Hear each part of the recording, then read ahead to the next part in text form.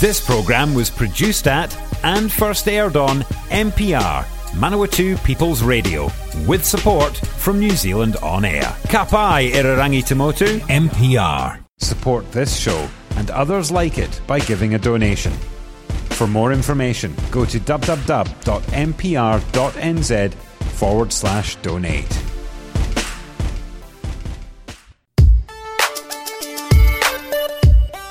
Morena no mai kiti korero, and welcome to the Catchup on Manawatu People's Radio, Te Reo Irarangi o na tangata o Manawatu.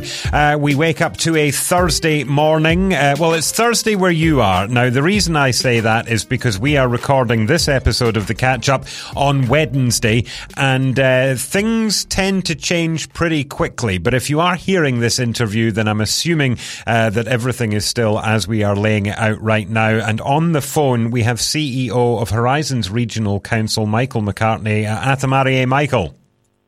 Morena, Fraser, how are you? Yes, it's an interesting time once again, but this time I don't think we can say it's unprecedented. No, and as I came to work this morning with our ECC activated, it was very familiar territory for us. So, level 4 affecting the country, and today's news, this first thing this morning, who knows what Thursday morning will be, but Wednesday morning, additional 4 cases. So we now have Delta, and there's more than one case. So, we have to sort of play each day as it comes and look forward to the briefings from health and others around what our next action is. But today, we have activated the Emergency Coordinating Centre for the region. That is a support entity comprising our civil defence emergency management staff within Horizons, and our role is to support the lead agency, which is Mid-Central Health in our region. So health is the lead authority when it comes to the pandemic response, and our role is to provide support, intelligence, coordination, and liaise with central government on action. So very much a support role. We're lucky that we have a purpose-built facility in the form of Te Aonui here in Palmerston North that is designed for emergency management response, and currently we have what we call our Blue Team, which is roughly about a dozen staff led by Craig Grant, the controller, who will then provide the support via the ECC to the region and agencies for the next week, 7 days.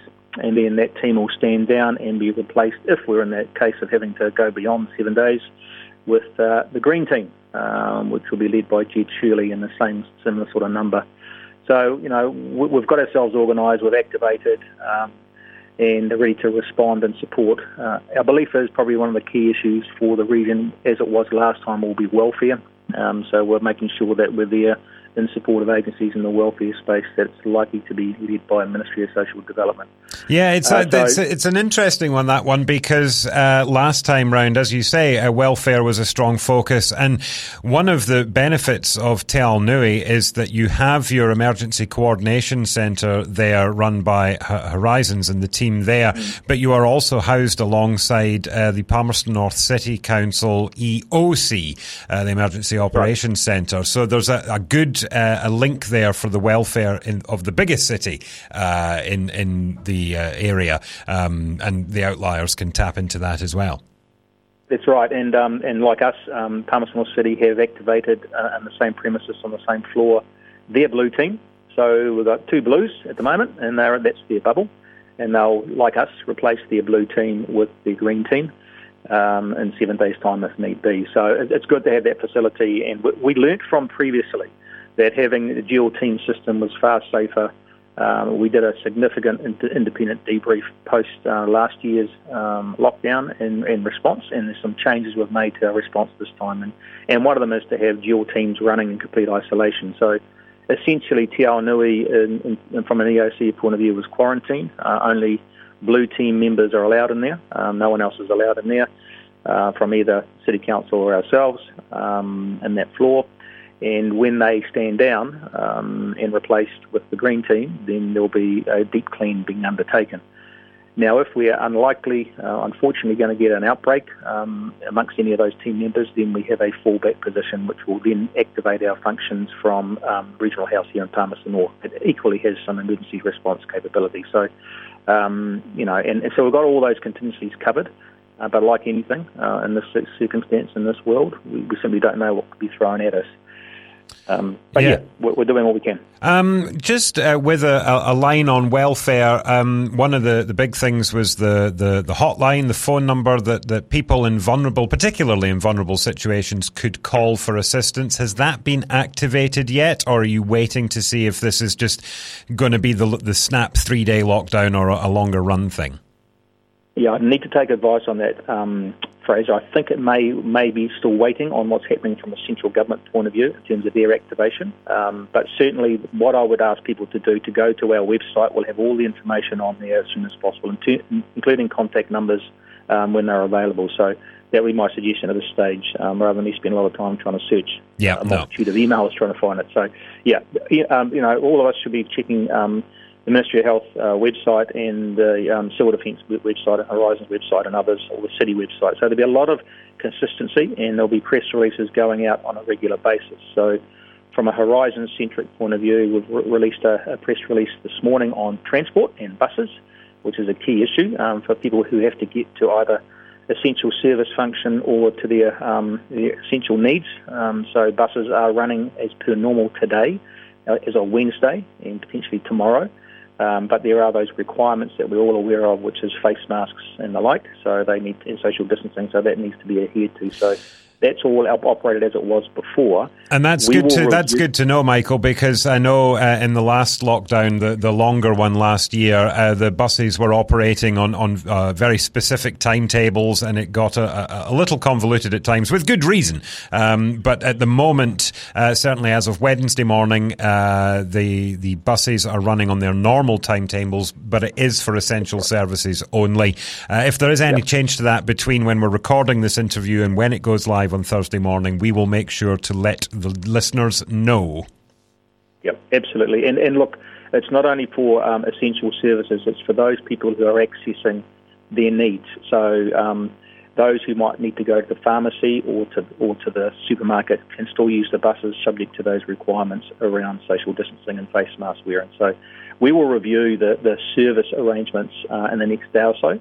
And there could be a decision that needs to be made to sort of wind back services. For example, as I drove to work this morning, I saw the bus in Ashurst that was completely empty, but was parked up there waiting. So we'll monitor this on a regular basis. And again, we'll update any changes to timetable if that was to happen on our website, on Horizons website. So people want to keep abreast of that. But in the meantime, as of Wednesday and potentially Thursday, services will be as per normal. We are here with Michael McCartney, CEO of Horizons Regional Council, on the Catchup, obviously focusing on the level 4 lockdown that we are currently facing. I don't want to be an ultimate pessimist, Michael, but you are now in Te Aonui, which is the Emergency Response Centre. You have a sort of skeleton crew. We talked about the blue team that are managing this. I'm looking out the window. It's raining quite a lot at the moment. We need, I suppose, some assurance that we're ready to go if, more things hit the fan. Yep, it's a good question, Fraser. And just to let listeners know that we have essentially 3 teams working currently at the moment, one of which is the blue team, which is on the response to the COVID and support for the health response and government. And as I said, there's about 15 staff there. We also have a team separate from that, which is our concurrent response team.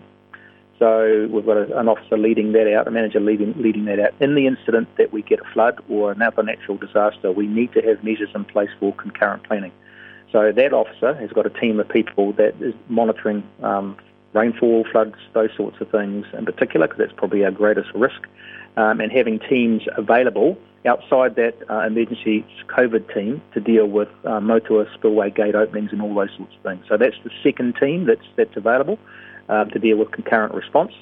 And then the third team is our IMT, internal management team, and that deals with the other business of Horizons that needs to be dealt with, including the welfare of staff, the HR issues and all those other matters such as PEP for our other 2 teams that are operationalised. So, we had to, during the last COVID experience, do some scenario planning for a concurrent event.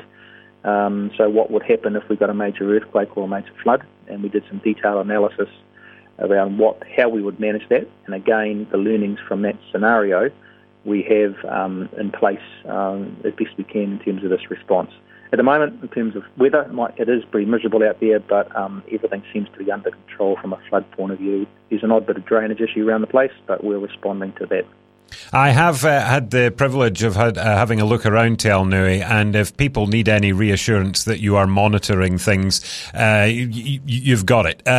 All the screens on the walls monitoring all of the water levels and everything, all the alarm systems in place. There is no danger of anything happening without you guys knowing about it at the very least.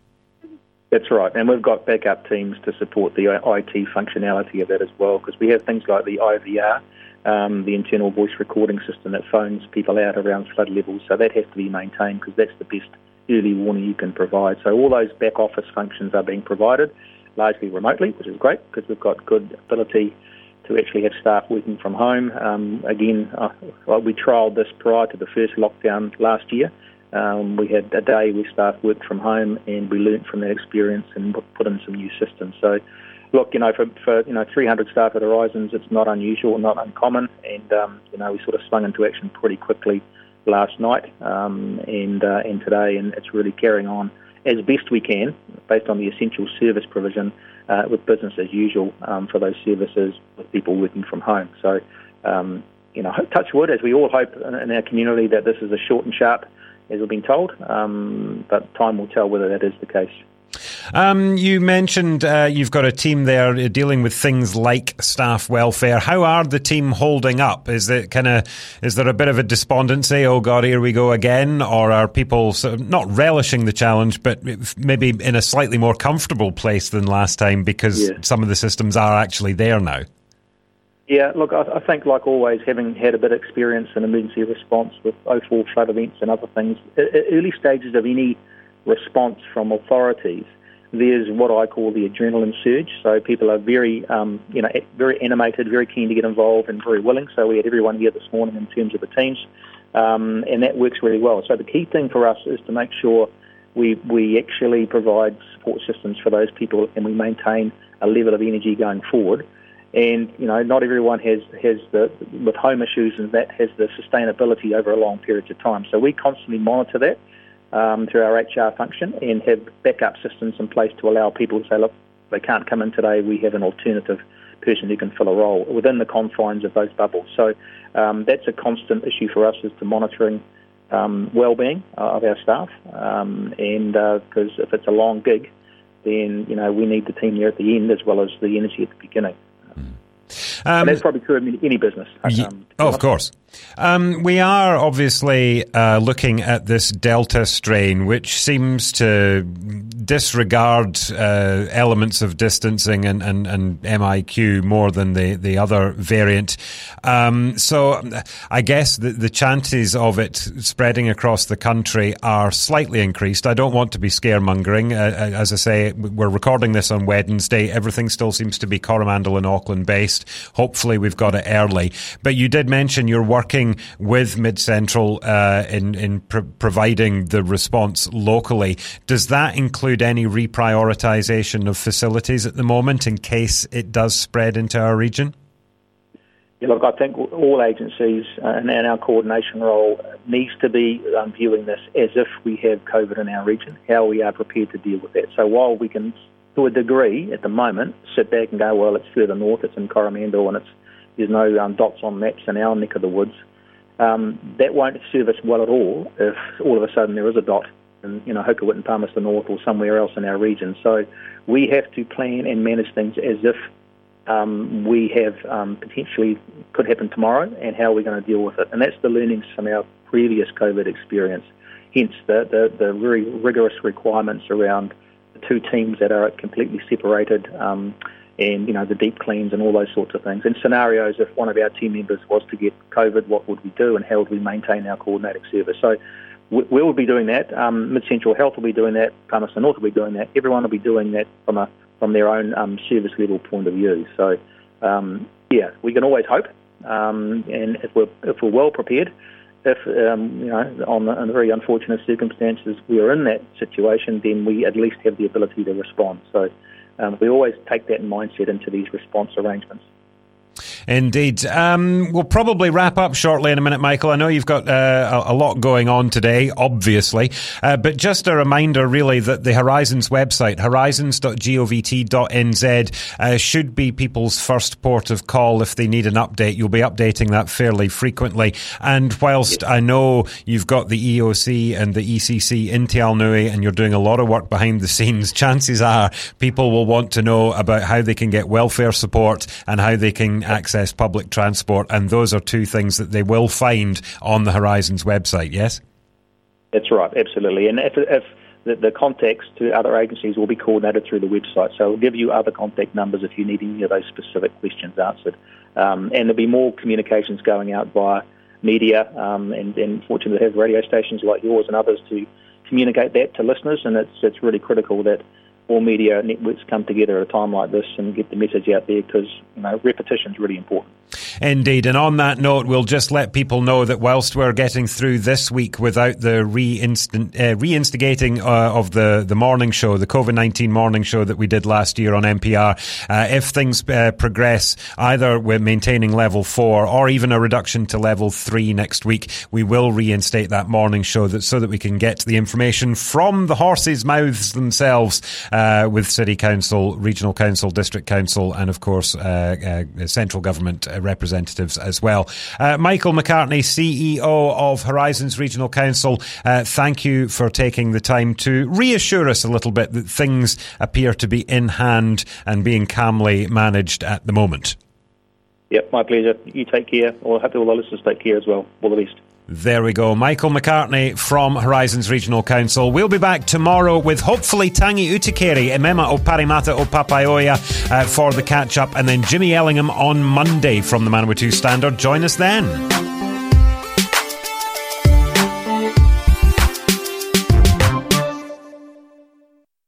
If you're a fan of NPR, listening to our podcasts and live stream has never been easier.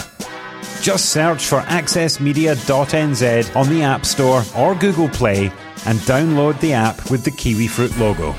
Once you've got it, pick Manawatu People's Radio from the list of stations and go find your new favourite show.